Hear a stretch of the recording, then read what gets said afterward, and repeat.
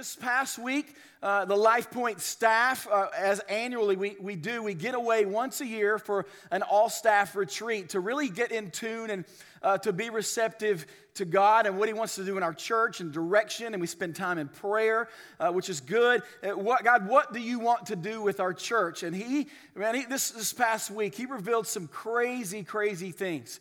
I can't really tell you all the things that happened at retreat, because if you did, you'd think we found some funny mushrooms in the woods and kind of ate them and ran off somewhere. So it's crazy things, but the clearness of that is what God's going to do and what He wants to do at this church is something so huge that we are going to be dependent upon prayer to do that, absolutely. But what we're doing, functionally, we're going through a total organizational assessment of our church. We brought in a member of our church who actually does this for a living, an organizational assessment to find out, and are we really ready for all of this growth and change and what God's going to do? Are we ready for this? All right? Now, most churches, they do that when they're unhealthy. All right, they wait till they're bleeding before they go to the doctor kind of thing. We are doing this at a time, by typical church standards, we're very healthy. The dynamics numerically, financially, spiritually at our church, they're very healthy. Let me let you in on a global perspective of Life Point Church. Keep in mind, we're 5 campuses, 3 local, and then we have 2 international. There are 350,000 Protestant churches across our country. Only 352 churches have the dynamics that we have or are larger in all of those metrics. Only 352. We're amongst those 352 among 350,000. That is an incredible thing that we do not need to blow past. All right, so we're doing that. We're doing this organizational assessment when we're healthy. All right, so that ought to tell you the heartbeat of our church, that we aren't settlers. All right, we're not settling for things. We want to prepare and go more and see what God has ultimately got to do. But it is going to require prayer.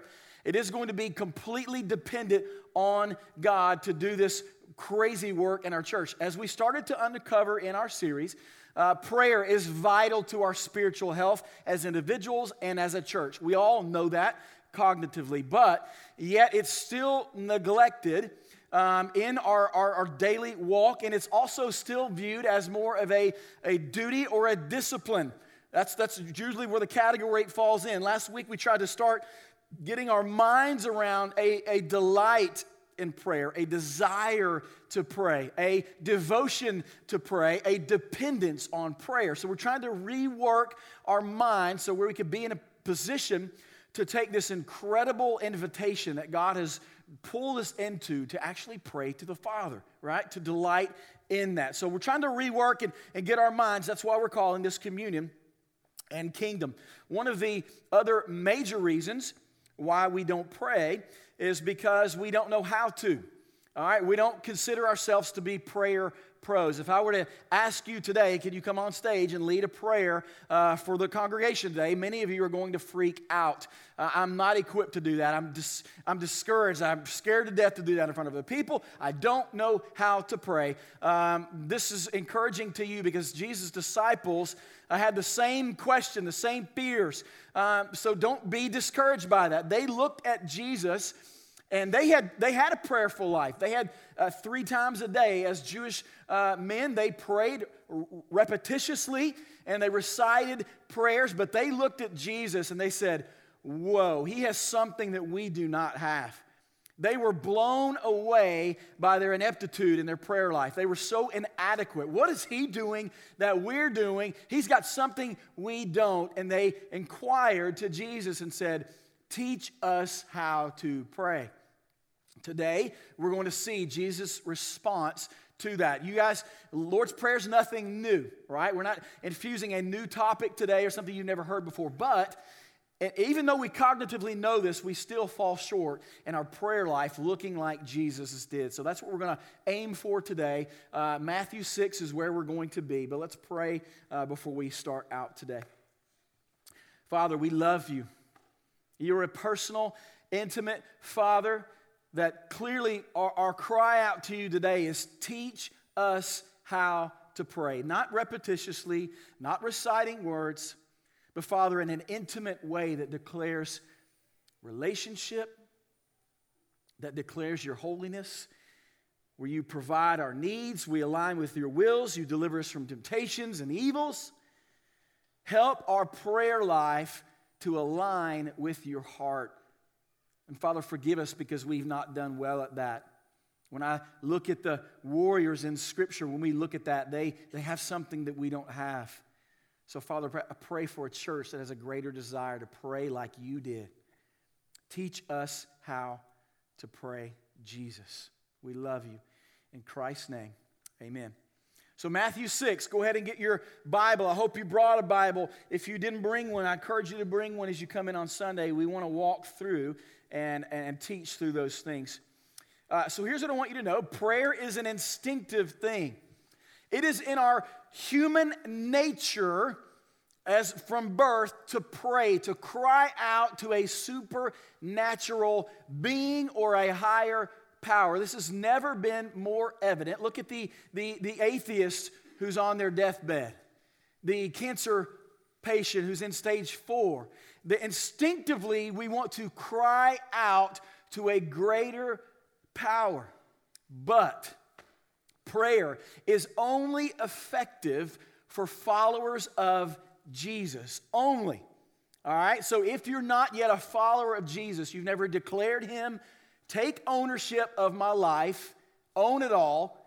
I'm under your authority and your control, that kind of relinquish of power. If you've not done that yet, then this is going to be kind of awkward because I'm getting ready to sit you down with a stranger and you are not going to know who you're talking to, right? You need a new heart to do this and you don't have one yet. And that is designed. I say that to you because I wish someone would have told me that a long, long time ago, that you need Jesus to make your prayers effective. Really? A relationship with Christ? I have to have that? Yes, you do. And I wish someone would have told me that and loved me enough to say that to me. That is not to say, hey, you can't pray today. What that's supposed to do is stir up affections for Jesus. I want Jesus. I want him. I don't have him. And you can have an effective prayer life, but you must have Christ. All right? So Lord's Prayer is how we're going to do this. And in this text, we're going to see today that we don't want to take passages out of context. Now, sometimes we use a language where we hear Jesus saying things like, asking it will be given. Pray this and you will receive. That language, every time Jesus says that, he's talking to disciples, not the world, not the crowds, specifically followers of Jesus, and he is a necessity in our prayer. So there's some couple of things we want to talk about in preparation for prayers. The first thing is there should be preparation for prayer. We don't go into a prayer communication with God rambling, chaotic, without order, without thought, without preparation. We don't go into it thinking, scrambling all over the place. We come into a prayer commune with God in such a way that we were maybe like a soldier calling out to a commander. Here are my coordinates. I am communicating specific things to you. I need help. There's a calmness. There's an order and not just rambling panic kind of thing going on. Or like a hunter who's in the woods and they've got a sniper and there's focus. There's deliberate aim towards the target. They're not erratic. So we approach prayer. David says in Psalm 5:3, we approach it in preparation and not just rambling, erratic things. The second thing that we see in prayer is order. All right, the Lord's Prayer, also called the model prayer, which I prefer the model prayer because here's why. In this prayer, down in verse, I believe it's in 11, it says, forgive us our debts. Right? Well, Jesus didn't have any debts. So he's not praying this and saying that, calling out. He had no sin, so he didn't need to do that. He's simply modeling a prayer for us. He says, pray like this, not this. All right, he didn't say pray this. He says pray like this. He says it's not reciting mechanical repetition over and over and over again, and then you and God are cool. All right, that's not what he's doing. I've told you guys this before, but I played basketball in college, and what we did is we prayed the Lord's Prayer before every game. It was more like a good luck charm.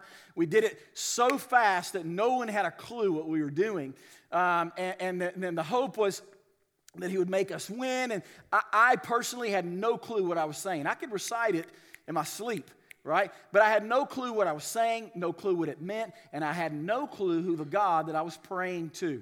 All right, maybe that's why he didn't answer my prayer to be in the NBA, because I didn't know him. All right, it was either that or because I was a 6'1" white guy. I'm not sure. All right, so in this passage, here's what I want you to see. There are 6 petitions. All right, 6 laid out in this petitions. There's 3. The first 3 are petitions to God. God, you are this. God, you are that. God, this is you. That's the first 3. The last 3 are man's needs. This is what I need, God. This is who you are. Now, the last 3, I need these things. We need these things. We need these things. We depend on you, God. So here throughout the passage, read through where those 6 petitions are in the Lord's Prayer. Let's engage with the first one here. Pray then like this, not this, our Father in heaven, hallowed be your name. 2 petitions out of the gate. Our Father. So first, there is a declaration that we're praying to a Father. In the language, the interpretation. This is a personal relationship with an intimate God. Like a child to a father, he says, my Father. And if you get this, this will revolutionize your prayer life, and it'll take it out of the realm of ritual into a relationship. Intimacy, approaching him not mechanically, not in some interpersonal way. He's a personal God who went to the cross with your name written on his heart if you're a follower of Jesus. Personal, not all the people, you personally. You have a personal God, and you have a personal relationship if you are a follower of Jesus. Approach him in a personal way. The problem is we enter into that relationship and we really don't know how to communicate with our Father because we really don't know him that well. So there's like an awkwardness. Okay, do I say God? Do I say Lord? Am I saying Jesus? Am I saying Holy Spirit? I don't really know how to pray to him because I really don't know him, so I don't communicate well. Let me use this illustration. We have a family here that Brent and Amy Holman. And about a little over a year ago, they adopted 5 boys from Ethiopia, 5 brothers. Yes, I said 5 brothers from Ethiopia. They adopted these boys. They were not born into the family. They were chosen.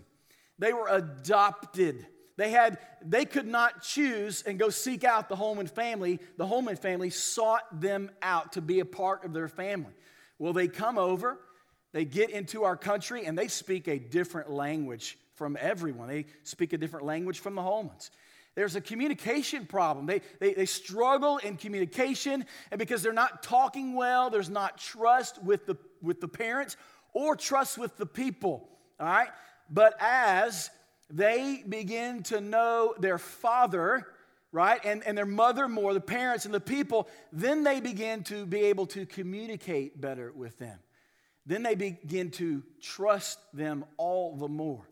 The relationship is being built and restored, and now there's communication, right? Sometimes there's probably too much communication now. They're probably like, well, just stop talking, okay?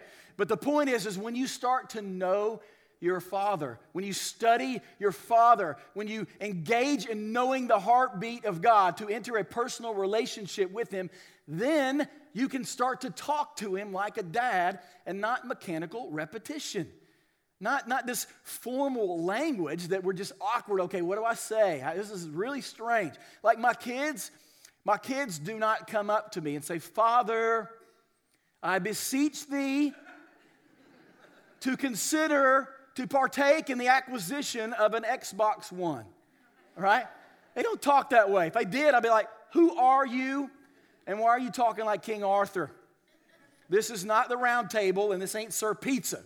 All right? So talk to me like a child. And they say, Dad, can I have some money? All right, they do that one quite often. Dad, can you help me? Dad, why is this way? Dad, can I go to a friend's house? Dad, why are you so cool? All those things, all right? Intimacy. And then every time that they do, I always answer them. Always answer my kids. Sometimes it's yes. Sometimes it's no. And sometimes it's not now or not yet. All right? Sometimes that is the answer. Now, they may tell you a different story. Okay? My kids might say that's not the case. But let me tell you something about pastors' kids. They're little liars that need grace too. All right? So they're no different. But the point is that we as Christians, all right, come back, sorry. The point is we say the same thing to God. We say, God, are you going to answer my prayers? And God always answers the prayers of his children. Always. Sometimes it's yes. Sometimes it's no. And sometimes it's not yet or not now. He always answers the prayers. All right, so this week if you prayed to win the lottery, he did answer your prayers. He just said no, okay? Unless I don't know that you guys did, you're all holding out on us. But the point is he's always answering. Let's keep going because he's more than just that. He's more than just that. Some of us project, we struggle, and let me tell you how we struggle. We project our own definition or demonstration of our earthly fathers onto God. Some of you have had men, you've had fathers that just took off. They left you. They jetted. They abused you. They neglected you. They were cold. They didn't care for your soul and point you to Jesus. And my heart always goes out to you. But here's what I want to give to you as a moment of encouragement. You are not defined by your earthly father. No way. No story, no act, no nothing that has impacted your life that your earthly father could overcome who your heavenly Father is. He is greater than all things. Don't victimize who you are. God is greater than all of that. He defines who you are. Fathers, an encouragement to you. Model God, your Father, to your kids. Point them in the most loving way to a father who will not do the things that you've done and not fall short, will not be in a bad mood when he comes home from work, who spits fire with his mouth sometimes, who ignores his children. Those are things that we do as dads. We struggle. He never will. So spend a lifetime doing the most loving thing for your children and pointing them to their eternal Father forever, right? He's never going to leave them. They'll never lose him, right? They'll lose you on this earth, but they will never lose their eternal Father. Let's keep going. Then Jesus says this, we've learned an intimate side of his name, and now, let's go back to 9. Now we see that there's a different side of God, who he is. Hallowed be your name. Second petition, your name is holy. That's what the word hallowed means. Your name is holy. So he's not only intimate, now he's holy. So you approach God in such a way that there's great fear and great reverence for who God is. He's perfect. He's sinless. He's not like you. He's not cute and cuddly. He is a God to be feared and have great reverence over all things. So don't call him your bestie or your bro. Acknowledge who he is for who he is and declare that in your prayer life. God, you are holy. I don't deserve to be in your presence, God. But yet you invite me in. Declare his reverence. Acknowledge who he is. All right? Let's keep going in Matthew 6:10. And let me tell you the other thing too, where he differs in our human, he's like an earthly father, but he's also not like an earthly father. As I mentioned to you, we struggle, we fall short all the time, right? I can only be in one place at one time. God is everywhere. He's all around. I don't know tomorrow. I don't know what it holds. He's already there. He's already done that. He's already been written in his life, the sovereignty of God. I can't control creation. All right, as a dad, I can't control creation. I think we understand that. I can't even control the remote control at my house. I had to watch Project One Way last night. Right? But here's the deal. God has not let anything fallen on your life, but also fallen on this earth that has not passed through his sovereign hand. He is over all of those things. So you lift that up to the God that whatever's on your heart today, whatever's on your heart every day, that nothing you are walking through today is bigger than God, that he does not know and cannot control. Understand that. You trust that. You're declaring that he is holy above all things. Let's keep going. Verse 10. Your kingdom come, your will be done on earth as it is in heaven. Your kingdom come. What does Jesus mean, your kingdom come? Well, here's what kingdom come means. It's both now and not yet. So there's two folds to the kingdom. Not yet means we earnestly pray and await eagerly for God's kingdom to come now. We want it to be, we want to live in a world there is no disease, no sickness, no allergies, no diabetes, no sore throats, no cancer. We want that to happen. And we invite it in. Jesus, come quick. Jesus, come soon. That's what the followers of Jesus pray. Not, oh man, I'm not ready for Jesus to come back. Well, I hope he takes a little bit longer. I need to get my stuff together. Man, if that's you, you're in a dangerous place. Followers of Jesus, they cry out to God and say, Jesus, come quick. But here's what it also means. It's your kingdom come now in the hearts and reigning in the lives of the believers on this earth. So Christ followers fight. They engage in a war. They don't get into a Bible bunker and just disengage from the world and wait for everything to happen until Jesus finally comes back. We engage in kingdom here like it's going to look in heaven. In the kingdom of heaven, there is no racism. There's no terrorism. There's no addictions. There's no abortions. There's no sex trafficking. There's none of those things. So on earth, we fight. We engage in all of those things because that's what the kingdom is going to look like. We pray for God's kingdom to come now and reign in the hearts of believers now and not yet. And then he also says this, that your will be done on earth as it is in heaven. Your will be done. Think about that for just a moment. In your prayer life, the prayers that you submit to God in that invitation, are you praying for his will to be done or your will? How is your language? Right? Now here's the cool thing about Jesus. He not only gives us the model for this prayer, but he gets into the Garden of Gethsemane when he is going to face the cross. All right, it's coming. And now it's like, okay, Jesus, you told us to pray for the Father's will, but are you really going to do this? All right, you're getting ready to go to the cross. You're getting ready to suffer the wrath of God. When Jesus prayed to let the cup pass from him, he wasn't praying to be delivered from a crown of thorns and nails in his hand. He was praying that the wrath of God would not come upon him, that he would not absorb all the wrath that was getting ready to come, that he would be separated from his Father. That's what he prayed for. But he knew it was a necessity for the redemption and the forgiveness of sins for the believers. So how did he finish his prayer? After he said, let this cup pass, he says, nevertheless, your will be done, not mine. My will says no way, right? Your will says, I don't want this. God says, it's for my greater good. It's for my purpose. Do you trust ultimately that God's will is better than your will? If you do, your prayer life is going to look radically different. It's not about changing God's mind. It's about aligning our own hearts to God's will. That's the whole idea of prayer. Martin Luther says this, a quote about prayer.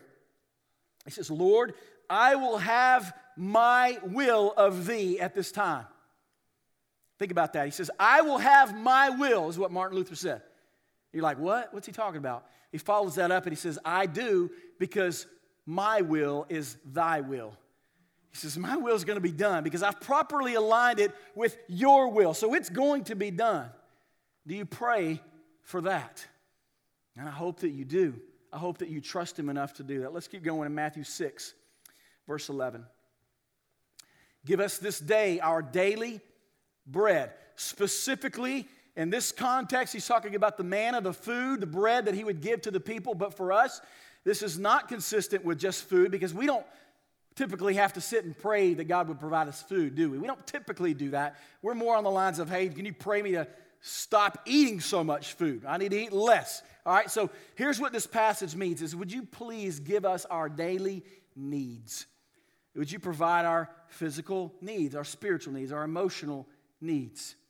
Let me take you back to creation for just a moment and think about it in this context. Adam and Eve breathes life into humans. Well, he gave Adam and Eve a desire for thirst, physical thirst, all right? So they had a parched throat. They needed something to pacify their thirst.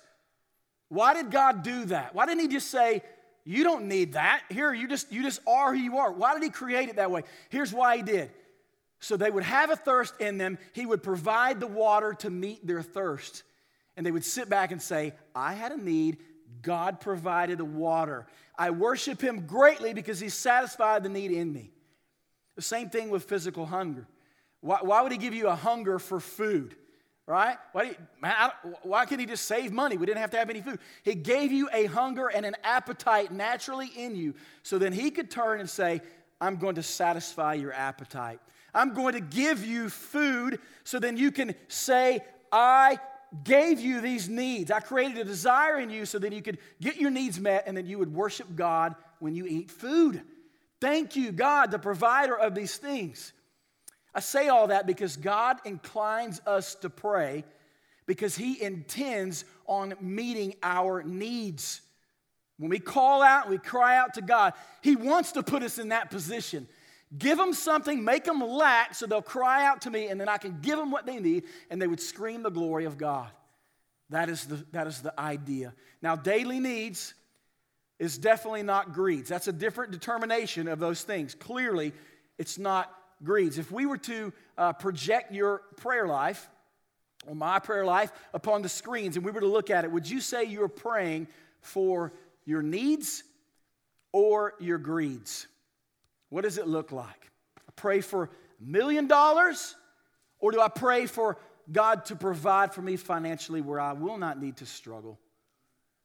God, I pray that you would give me that brand new 2016 blinged out SUV, everything.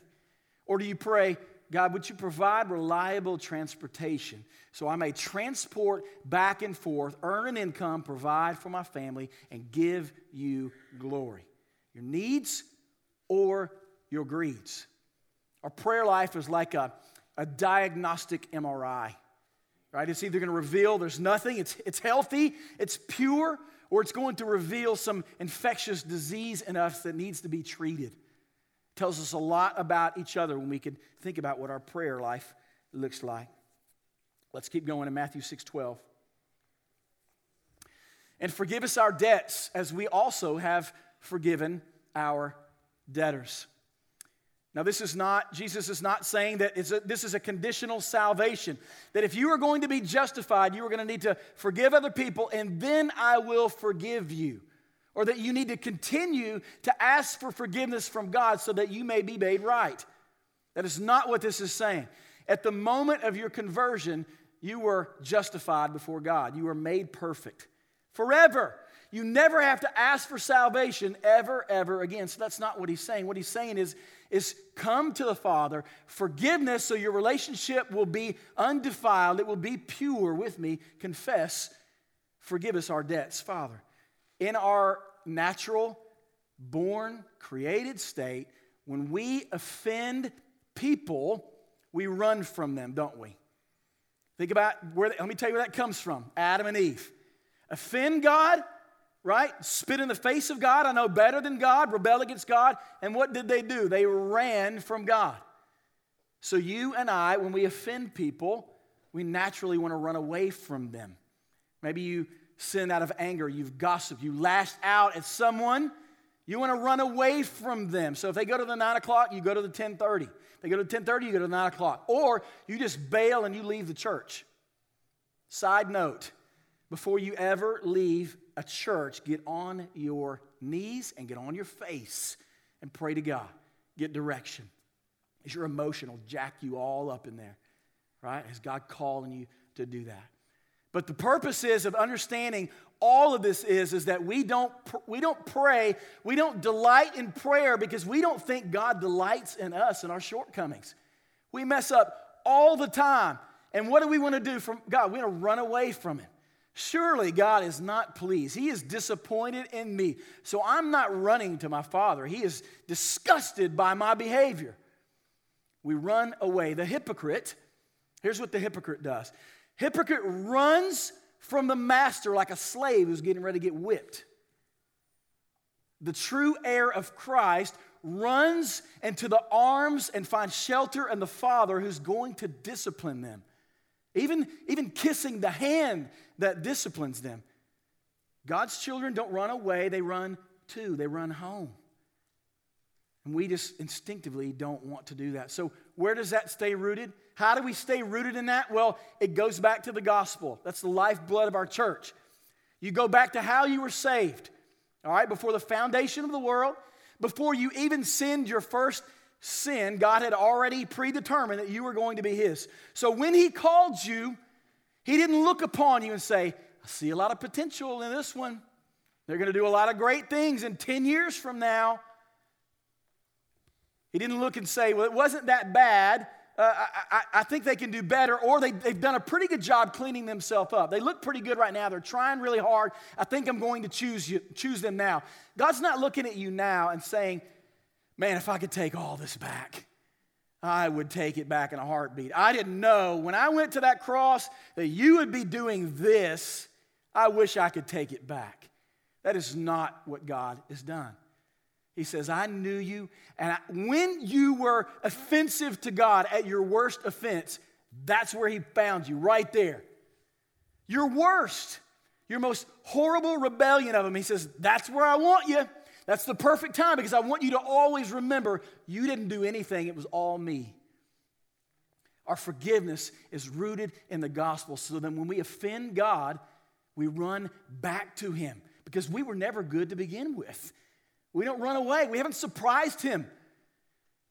His penalty, the sin that He paid on the cross, the penalty, it was for past, present, and future sin. So He knows. Now here's what I do want you to know and understand. God does not delight in your sin. Obviously. He doesn't say, oh yeah, this is going to make Him come to me. That's not what He does. But here's what He does do. He delights in His children running to Him to confess and repent. Think about that for a second. He actually delights in you doing that. Not just, okay, get back at it, I forgive you. Yeah. It's, I delight in you. I love you. Thank you for coming to me because I've seen everything. You didn't hide from me. I know what you're doing. You can't hide and turn the lights out. I know exactly what you've been doing, and yet I delight in you when you run to me like a child who's been disobedient to a father. There's love, there's compassion. That is the relationship that we have with God, and it is gospel-rooted forgiveness. Then he talks about forgiving others. As I just said, this is not conditional. This is not if you forgive all these people, then I'm going to forgive you. That would be a man-centric gospel that says, okay, I'll save you if you do this. It's kind of like works. If you do these works, then I'm going to save you. And that's not right. It's not based upon anything that we do. He's saying that forgiven people forgive other people. Right? That's what we do. If we've been forgiven, if we know that the gospel says that God forgave us at our worst, then we are able to extend that to people who we think don't deserve it. Right? None of us will be able to stand before God and shake our fist and say, I deserve your grace. I am good enough to walk and be in your presence. None of us. So when you understand that and you've publicly declared to God that says, I'm rebellious, I don't deserve any of it. I deserve wrath, judgment, punishment, whatever had coming to me, I deserved it. And then God came in and gave you grace. Then you can extend it to other people. It's gospel-centered forgiveness. But it's tough for us because we don't really know what forgiveness means. When we have to extend it to other people horizontally, we struggle because we say, well, if I forgive them, they're just going to think it's okay. Well, forgiving other people doesn't diminish sin. If they diminish sin, then it would diminish the sin that Jesus paid for on the cross. So it doesn't diminish what they did wrong. All right? It also doesn't mean that you have to reconcile relationship with people that you've offended or they've offended you. You don't have to reconcile. You just have to forgive. All right? That trust over a period of time, if you want to reconcile that relationship, you may or you may not. That's not conditional. All right? Some of you say, you've heard the old adage, the old saying, forgive and forget. Well, that sounds really nice, but it's not biblical at all. You don't forget what people do to you, right? You don't forget that. There's pain involved. There's real life pain, but you do forgive, because here's what happens if you don't. You get bitter. And in our prideful state, we say, I'm not going to forgive them. They don't deserve it. They did me so wrong. They don't deserve any of it. Well, if they come to me crawling on their face, then I'm going to forgive them. Right? It's crazy. Did you do that with God? Did God forgive you in spite of that? Did you make the first move, or did God call you? Right? You extend it to other people because it's been extended to you. And when you hold on to bitterness, it makes you a miserable person. I've been there. You're not doing anything to control the other person. Right? Sometimes we withhold, like, I'm going to make them pay. I'm going to make them really think about this. Well, let me tell you what, as they're doing that, you are too. You're holding on to bitterness. It's eating you up at your core. And it is enslaving you, not the other person. There's freedom in Christ to forgive because you've been forgiven. Let's wrap up the last passage. 13. And lead us not into temptation, but deliver us from evil. Now, we need to be clear here that God never tempts us. He doesn't dangle sin in front of our face like a fruit that looks really, really good. Take a bite. That's Satan. But can God test you and put you in positions? Absolutely.